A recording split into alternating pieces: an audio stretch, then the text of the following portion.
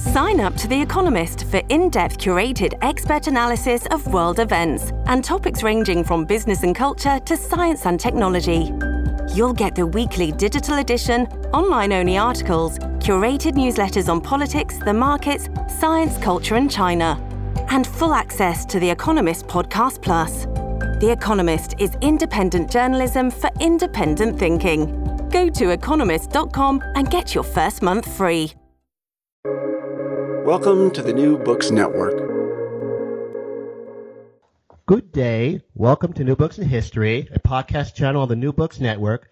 My name is Dr. Charles Coutinho of the Royal Historical Society. I'm a host on the channel, and today I'm pleased to have with us Professor Michael Wheeler. Professor Wheeler is Professor of English at the University of Southampton in the UK, and today we are discussing his book, The Athenaeum, More Than Just Another London Club, published by Yale University Press. Welcome, Professor Wheeler. Thank you very much for having me. It's lovely to be talking. Professor, why did you write this book? I wrote the book, Dr. Coutinho, because I was asked to. I'd been a member of the Athenaeum since 2004, and in 2011 I was approached by the then chairman and a former trustee to write the book. They'd heard me give one or two talks to the club, which they clearly enjoyed, and then had researched me a bit more. They'd read my other books, and they felt I was the right person, which was very nice. I immediately said no. I was far too busy, and it wouldn't really fit my writing schedule. And then 2 weeks later, I crawled back and said, yes, of course, it should be a 19th century specialist who writes the book, and I'll be happy to do it, but it'll take me 6 years if you want a really thorough job. And I take it they agreed. They agreed, and contracts were drawn up and everything else. Now, can you describe for those members of the audience who are not that familiar with clubland, as it's termed in the UK, what is the Athenaeum? The Athenaeum is a members' club, and the clubs of London originated, well, if you go back, say, to Shakespeare's time, when people met in taverns for intellectual discussion, or the 18th century when people met in coffee houses. In the late 18th century and the early 19th century, you got the beginning of what were called members' clubs, and where a group of people would club together. They might rent or build a clubhouse, and they'd have shared interests or shared purposes. Very often in the 18th century, they were virtually gambling clubs. In the early 19th century, during the Napoleonic Wars, there was a fairly quiet time. But after the Napoleonic Wars, there emerged a quite new kind of club called the Athenaeum, which had a quite fresh purpose. The purpose was, I think, and I show in the book, very much drawing on the learned societies, of which there were three major learned societies in London. A place really where people could meet who had interests in the arts.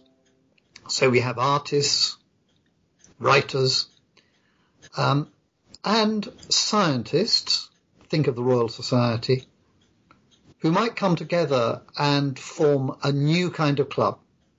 And so the Athenaeum was formed in 1824. The founders also wanted to draw in people who were really involved in the world of books and of learning. And so they included clergy, particularly bishops. They included judges, and they included cabinet ministers in the government. And this meant that you got a real mixture of people, all of whom read, most of whom wrote and published. And so suddenly you had a club Wapping Library, for example, now the greatest in clubland and probably the greatest club library in the world, more emphasis on the library than, say, on the bar. Now, this plurality of membership, is that why you begin the book describing a group portrait in the club's reception room? That's right. That's a rather wonderful image. We have the original hanging in the clubhouse. What happened was in the Illustrated London News towards the end of the 19th century, there was a series of 4 profiles of 4 of the major clubs in London. And the one of the Athenaeum that I reproduce at the beginning of the book shows almost 60 members of that time, and it does give a very vivid sense of the range.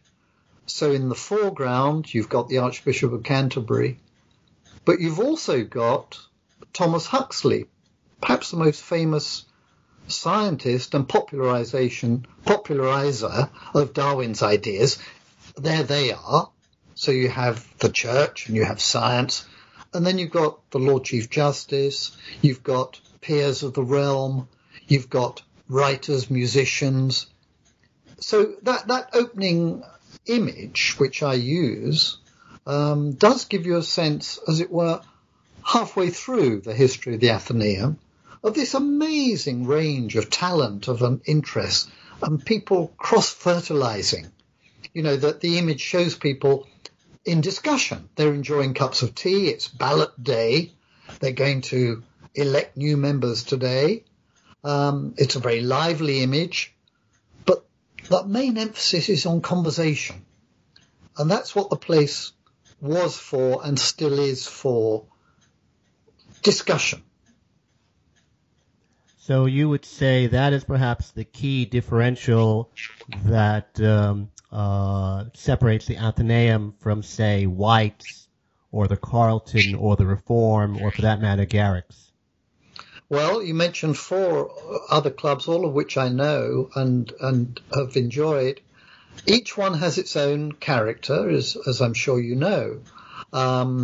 White's is the oldest established club in London and is traditionally, been regarded as an aristocratic club. With a rather, in the 18th century, 19th century, a Tory emphasis. And then you have Brooks's just over the road, which was Whig or Liberal. The Reform Club, which you mentioned, was formed a little bit after the Athenaeum and had a political dimension, clearly.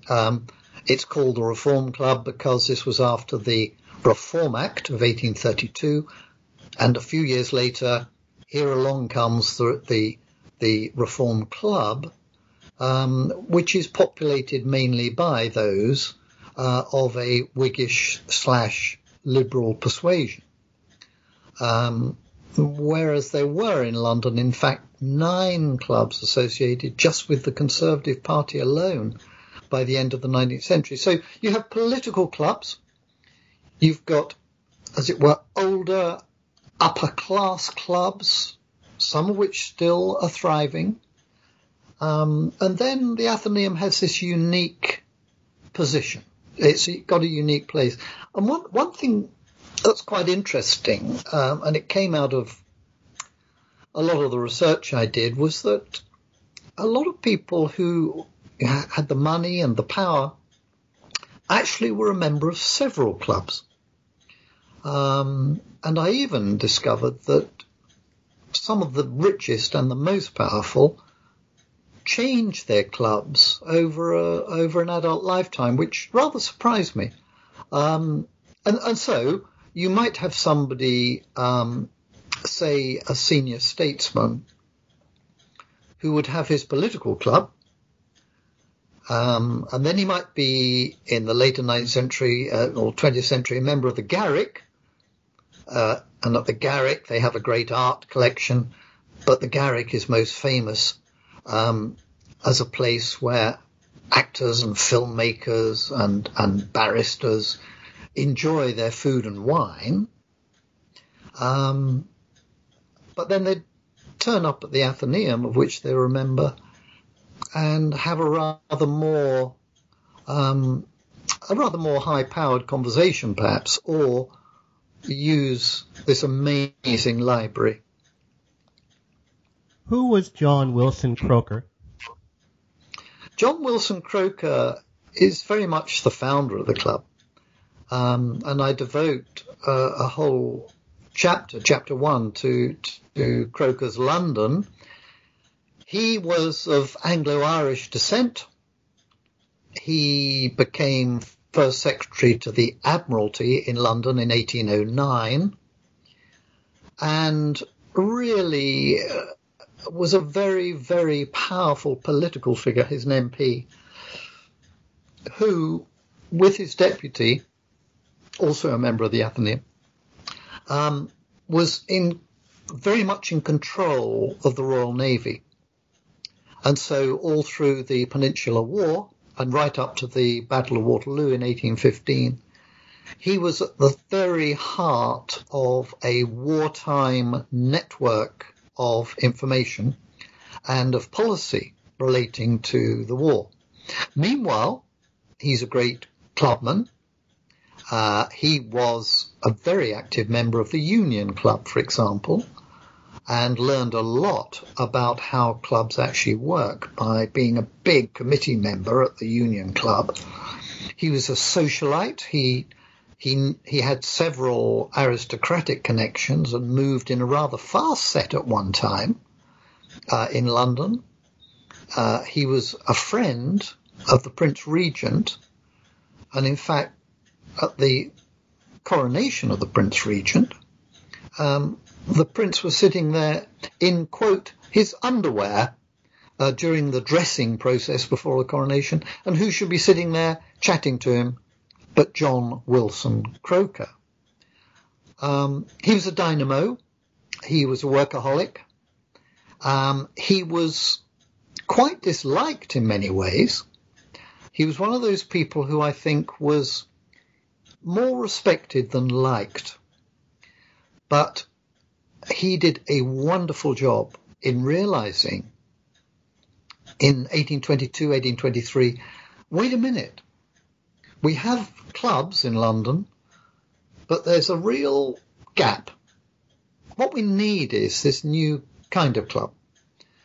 And even though he himself was an ultra-Tory, he made sure that when he formed the first committee, that there were more Whigs, in other words, the other side, there were more Whigs than Tories. And he also insisted right from the start that instead of being based, as at, say, White's, on your background, your family, the blood, membership would be decided on, what you had achieved yourself, what you had contributed, what books you might have written, whether you were a scientist of some weight, whether you were a member of the learned societies. So he brought in these completely new criteria, and this all came really from him, and he formed around him a group of people who went with his vision. So as in many institutions, I think, you get one person who is, yes, the founder, but needs a whole team to bring it to fruition. Why did he wish to found another London club? I'm sorry, could you repeat that question? Yes, of course. Why did he wish to found another London club? I still haven't quite heard. I'm sorry, the sound's not great. Why did he wish to found another London club? Well, because he had spotted this need, I think. If you look at the main emphases of the other clubs, which were, as I say, either political clubs, Whig or Tory. If you look at, as it were, ancestral clubs, people getting together, the great landowners, the most powerful, the richest in the land, getting together in clubs. I think because he saw that there was a need, and that, yes, he would think he was the man to do it. And as it turned out, he was right. Did he have a particular model that he based the Athenaeum on? Well, that's a very good question. The answer is a yes and a no. Very sensibly, he looked at the constitutions of other clubs, including the Union Club, which he knew very well, as I've said, and had a big role in. He took the Union Club constitution, and if you look at its archive and other club archives, you can compare these constitutions. There's no point in reinventing the wheel. And then he adapted, so the constitution was slightly different. So in constitutional terms, it was, fairly regular, pretty much like others, but actually in the membership, in the make-up of the membership, and boy, was he steering the committee. He was in charge. And within a year, the first 1,000 members have been elected. And he made sure that the other members of the committee really stuck to the two principles that I mentioned earlier. So, something of a control freak. And as so often, the finished product is very grateful to him. Why were there so few creative writers in the club's original membership? Well, yes, it is quite curious, really. I think it's partly a generational thing. As I say in the book, it's interesting to reflect where we were in 1824, the post-Waterloo period. The second generation of Romantic poets, for example, you think of Byron, of Shelley, of Keats, they had all died. And then the older generation, you think of Wordsworth. Well, Wordsworth, yes, he becomes later poet laureate. But here is Wordsworth, who is really still based up in his beloved Lake District, although he visits London often enough. And Coleridge, who in his retirement, there he is up in North London holding court himself. And there's a slight sense that we're sort of between generations of famous writers. But then what happens, there were writers. There were plenty of writers who were members, but they're not household names. In terms of household names, things really change in the 1830s, by which time we've got our own clubhouse. And you've had this extraordinary phenomenon of the club suddenly realizing that it needed rather more members than it had, because financial difficulties tended to hit all clubs from time to time. And they thought, no, quickly, we need 40 new members. We need their entrance fees. We need these people. But we've got to keep up a high quality. So let's have 40 really high quality people. They looked around, and a very elaborate system of finding them. But two of them, like your good self, had the name of Charles. There was one, Charles Darwin, of whom most people have heard, the greatest scientist of his generation and of century, and the other, Charles Dickens. And you look at their backgrounds, and what a contrast in background. Only a few years before the brilliant young novelist Charles Dickens was elected, he had been humiliated by being forced to work in Warren's blacking factory at the age of 11, 12. His family are locked up in the debtor's prison. You know the story. He then becomes a parliamentary shorthand reporter and a journalist. He starts writing. And suddenly with Pickwick Papers, he's world famous. And in fact, the Athenaeum makes him one of the so-called 40 thieves on the basis of Pickwick and just the beginning of Oliver Twist. Whereas Darwin, famous, of course, for the voyages, the great voyage of the Beagle, and coming from a very much better heeled, a much more prosperous background, very, very different profile. But why are they both in the club? Because they're clearly brilliant and on their way to stardom. Why did the club take so long to obtain a home of its own? Well, that's quite a long story, and as you'll have seen, I devote a chapter to that. It's an interesting story. As soon as they arrived in their temporary clubhouse in 1824, which was 12 Waterloo Place, just across the way from where we now are, as soon as we arrived, plans began to think, how can we raise the money to have a building of our own, and where should we put it? And first of all, the thought was to actually build a clubhouse quite nearby, in a little area where there was quite a lot of building going on, but that didn't work out for various technical reasons. Then secondly, most intriguingly, there was quite a developed plan, and Decimus Burton was our young architect. Decimus Burton, with Croker, identified a space in what is now Trafalgar Square. And in fact, Africa House, or South Africa House, on that site, quite close to that famous church, St. Martin in the Fields, we, the Athenaeum, could have had our clubhouse right there, and that was the plan for some time. We have to remember that Trafalgar Square, where we now have the National Gallery, that was just a big open space being developed at the end of the great Greek revival in architecture in England, where Nash's development of central London, the building of Regent Street and linking Regent's Park with St. James's Park, is to be a great sort of royal progress.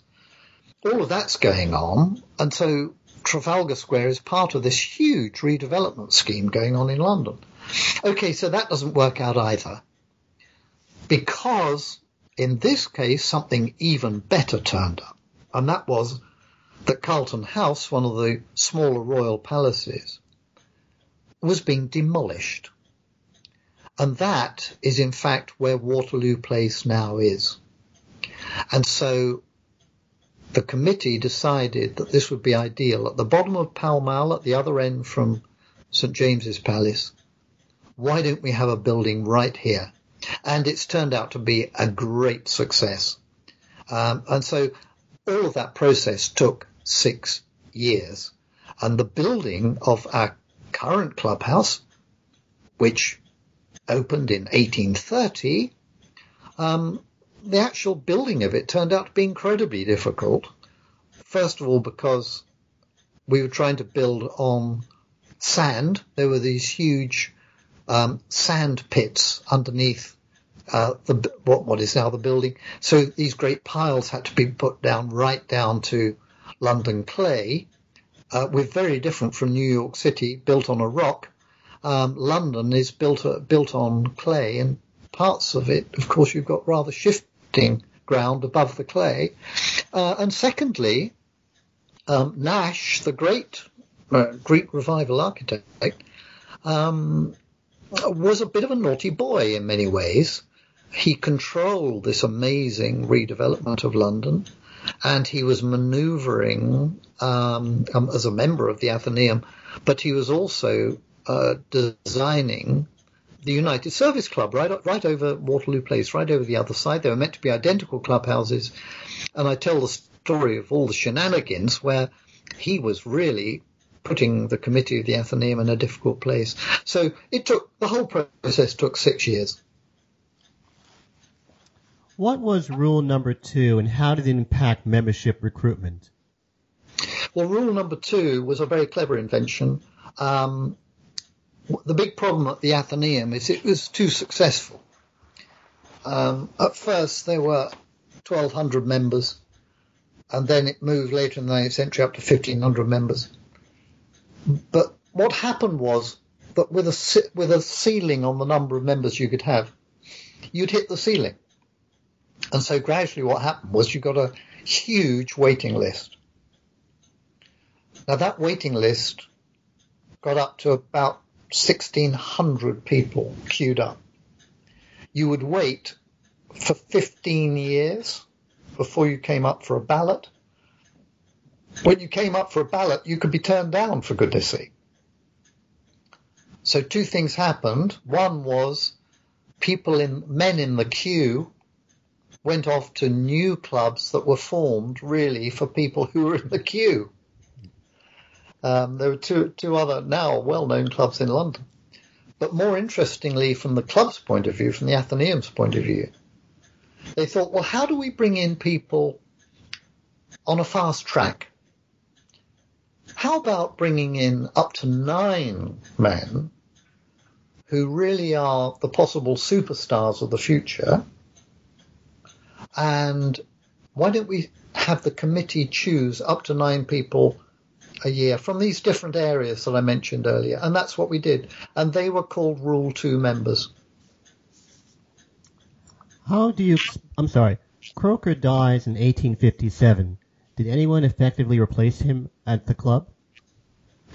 It wasn't quite like that. Yes, I mean, as he got older, he had less influence in the club. But quite early on, they developed a system where actually there was a rotating chairmanship.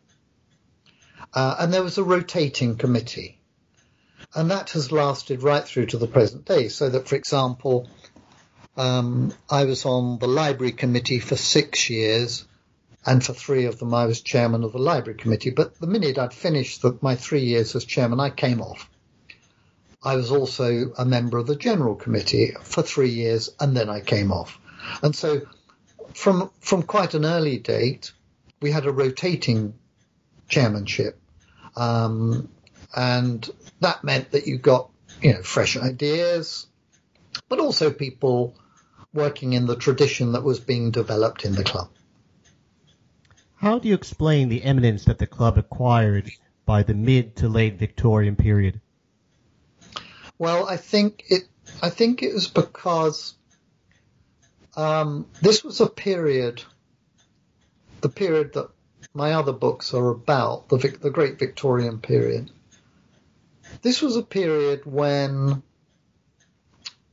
there was a very close relationship between different aspects of the cultural life of the nation. And so many politicians were also interested in the sciences and in the arts. And there were many people in the arts and the sciences who were very interested in politics. It became the place to be. It became a very attractive place to be. So partly through Rule 2, attracting, very high-powered people, and partly by the attractiveness of the club and its reputation, which had grown incredibly quickly.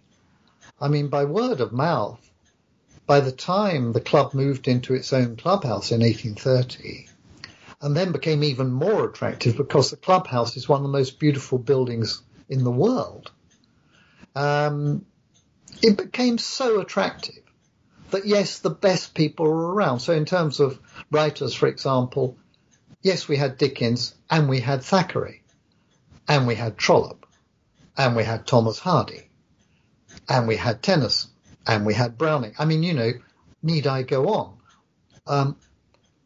So most of the leading writers of the day were at least, most of them were actually members. And the same was true of the great scientists and so on. Why did Gladstone never become a member of the club? Well, that's a very good question. Gladstone, I spent quite a lot of my life working on Gladstone. He's a fascinating figure, one of the great polymaths of the 19th century. He was a member of more than one club. I actually think with Gladstone, he didn't need to become a member because he was invited there so often. But of course, you know, he was a member of political clubs of his own persuasion, liberal clubs. But the club, interestingly, that he really loved was the Oxford and Cambridge Club, of which I used to be a member at one time, open to graduates of the two ancient universities. Gladstone was a tremendous Oxford man, an Oxonian, and Oxford was very important to him. He loved the Oxford and Cambridge Club for its library, because the Oxford and Cambridge has several reading rooms. So again, like so many people, Gladstone would be a member of different clubs, and he'd go to different ones for different reasons. But no, we never bagged Gladstone. Why and how did the Athenaeum's library become so quickly one of the very best in clubland? Well, there were two reasons. One was that right from the beginning, the committee decided to spend what were then quite large amounts of money on an annual basis on acquiring a good library. We've got to remember that, there was a limit to libraries in London at the time. There were the Learned Society's London Learned Society libraries. The London Library had not yet been formed, which was the great lending library of which many of us are members. So we invested money, and we had a paid librarian who very rapidly bought books. But in a way, more interestingly, many of the first acquisitions were what were called presents. In other words, the gifts by members. It was right from the beginning expected that when you wrote a book, you would donate a copy to the Athenaeum Library. And that still exists today. So my books are all in the Athenaeum Library, which has now over 70,000 volumes. It was a very rapid process. And in the book, I talk about, how that happened a bit. The late Victorian period, you describe in the book as having, in terms of the club's ethos, a, quote, liberalizing aspect, unquote. What do you mean by that precisely? Well, I would say as a Victorian cultural historian that the 1860s, a very, very interesting decade, which in a way prepared the ground for everything that followed up to the First World War. It was in the 1860s that you had in really all professional domains, you got a loosening of earlier ways of working that were dependent upon patronage. So everywhere you looked, it was a matter of who you knew rather than what you knew. By the 1860s, we're getting the beginnings of professionalization and therefore a liberalization of access to the professions. You also got, of course, the Reform Act of 1867, and there were other reforms going on around there, political reforms. Within the arts, you got a very interesting development in the sciences. So I talk quite a lot in the book about the X Club, which is a group of liberal-minded Darwinians. And this led to very interesting clashes with the more conservative bishops who populated the club, and very famous. The Athenaeum's famous for its bishops. And then later in the 19th century, as you get the great tussle between Gladstone and Disraeli, you could say that the whole culture moves in various liberal directions. One other thing I'd comment on is this, that in a way the principles of the Athenaeum are very close from the beginning to what we would now call the principles of the liberal arts and sciences.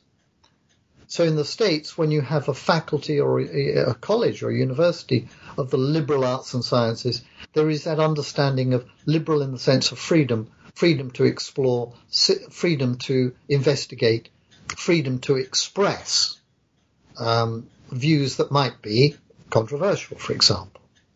Well, that is really the spirit in which the Athenaeum by the end of the 19th century is operating. And there's almost a welcoming among committee members of those who might well disagree with the existing experts on their own subject, but that's fine. Let's have a discussion. So liberal in that sense, freedom, openness, exploring ideas and principles. How did the club handle the societal changes caused by the two world wars of the 20th century? Would it be true to say that for the most part the club remained true to its traditions? Very much so. I have to say that I was surprised to find that I really enjoyed writing those two chapters. The chapter on the First World War, such a terrible, terrible time, and the Second World War, fewer casualties, but a terrible, terrible time. The club stayed open through both conflicts, and the club took on a very important role. At the beginning of its life, when the Houses of Parliament were being rebuilt after the Great Fire of 1834, the clubs in Clubland were meeting places for politicians. Well, during the war, you have members who are working in Whitehall. Let's make that plural. Let's say the two wars. You have members who are working in Whitehall who are, as it were, running the war from Whitehall, rather like Croker during the Peninsular War. You get serving officers who are at home on leave, who come to the clubhouse.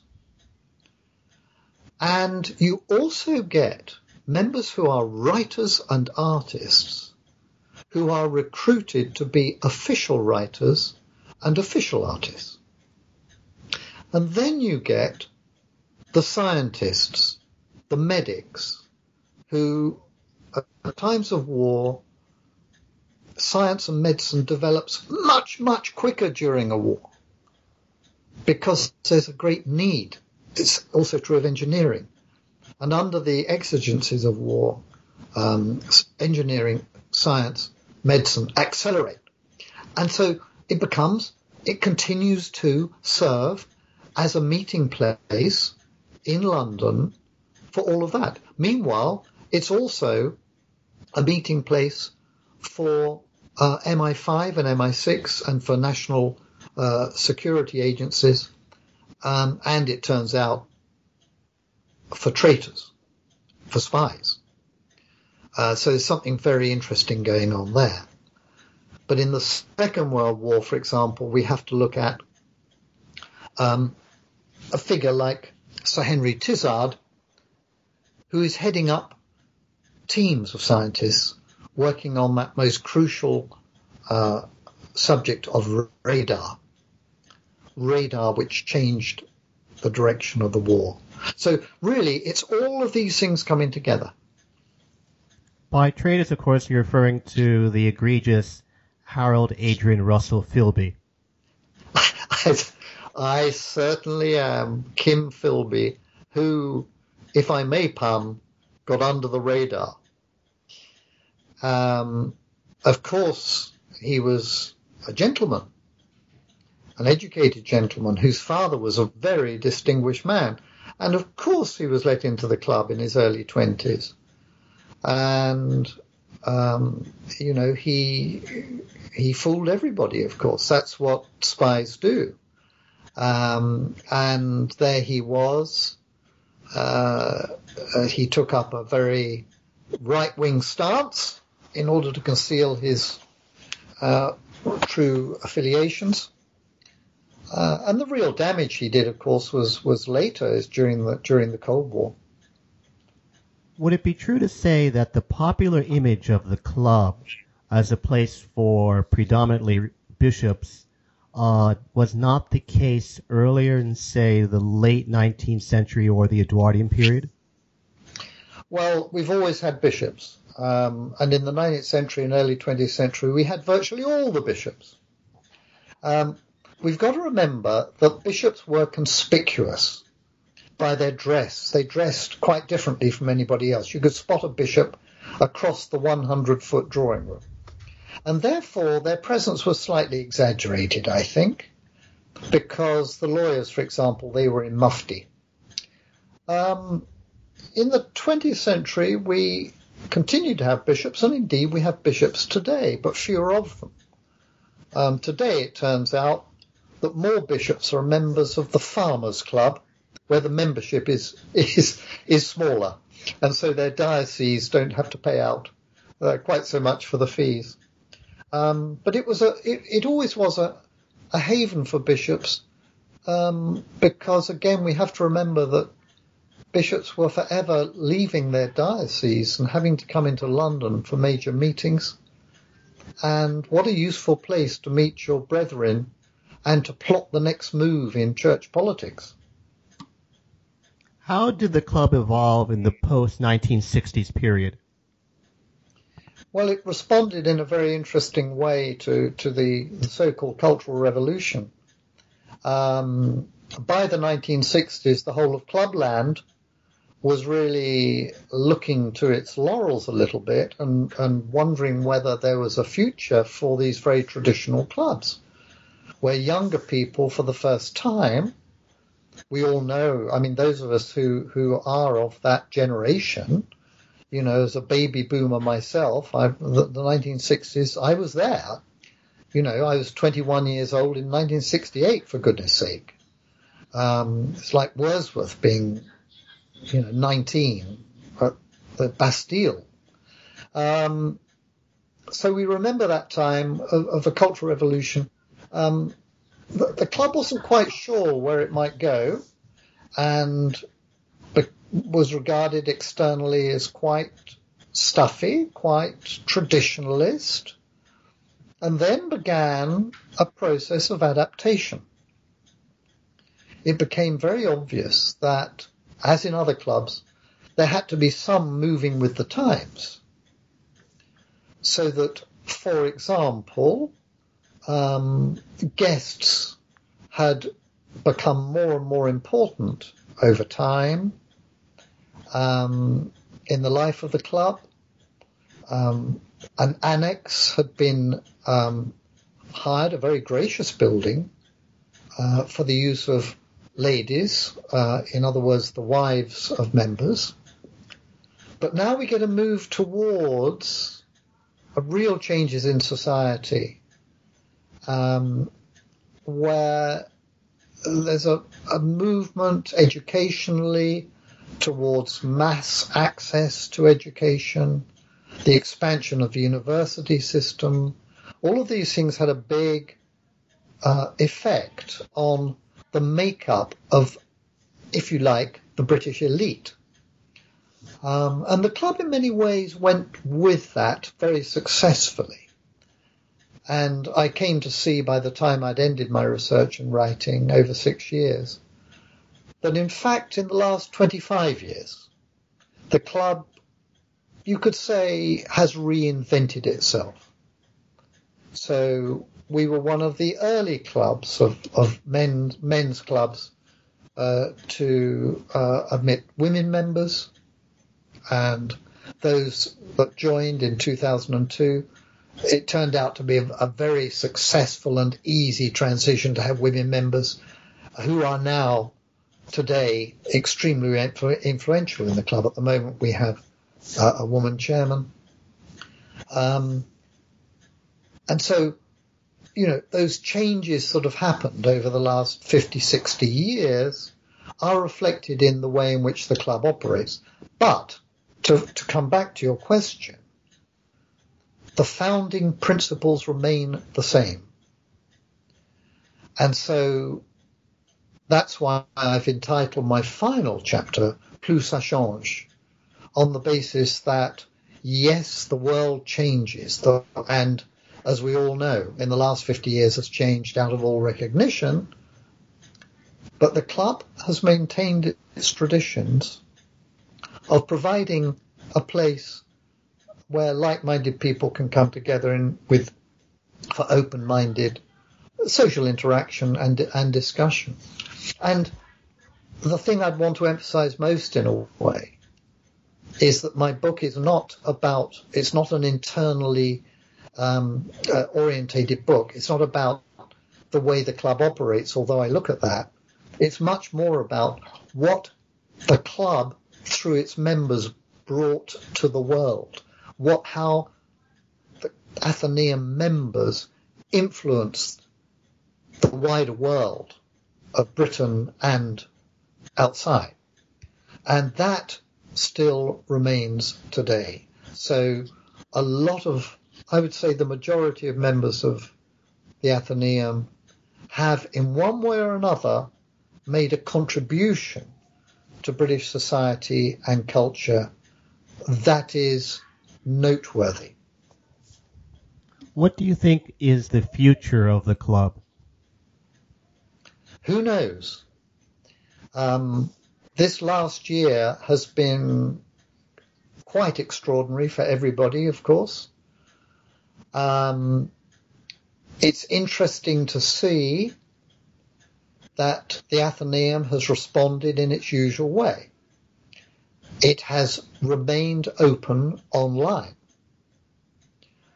Between lockdowns, it reopened with obviously the usual caution about staying 2 meters apart and wearing a mask. During lockdown, all the committees, all the many activities of the club, which has been part of its reinvention in the last 25 years, all of those activities have been represented in an online form.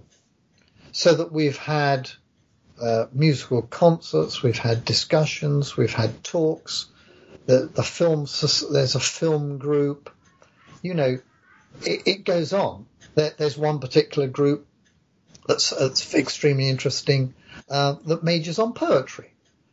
And so we've had, during these lockdowns, we've had poets online, people writing about famous poets of the past and the present. And so it's typical of the Athenaeum that it has adapted to the present circumstances. My prediction is that the Athenaeum has such a strong profile, it's got a strong membership base, it has maintained its staff through this period. The Athenaeum, everybody who's appeared online through this period are longing to get back into the clubhouse and to continue club life. And I think it will continue, and I think it will continue to adapt in, again, a very different world. If you wanted people to take one thing away from your book, what would it be? The one thing I'd want people to take away from the book is an impression of a club which is 200 years old, which has always looked outwards, where the genius of the club is really not in, as it were, the windows looking onto Pall Mall, where a passing world peers in through the window and the members inside peer out at those walking past. No, the genius of the Athenaeum is represented in its doorway facing onto Waterloo Place and the steps and the portico, because it's the traffic between the world outside the clubhouse and all that's going on inside the clubhouse, where people they go into the club in order to restore themselves, to refresh themselves, but they're contributors, and they go out into the world, and members of the club have over 200 years continued to make a difference. On that observation, I would like to thank you very much, Professor Wheeler, for being so kind to speak with us today. This is Charles Castillo. Thanks for listening to New Books in History, a podcast channel on New Books Network. Thank you, Professor Wheeler. Thank you, Dr. Coutinho. It's been a pleasure.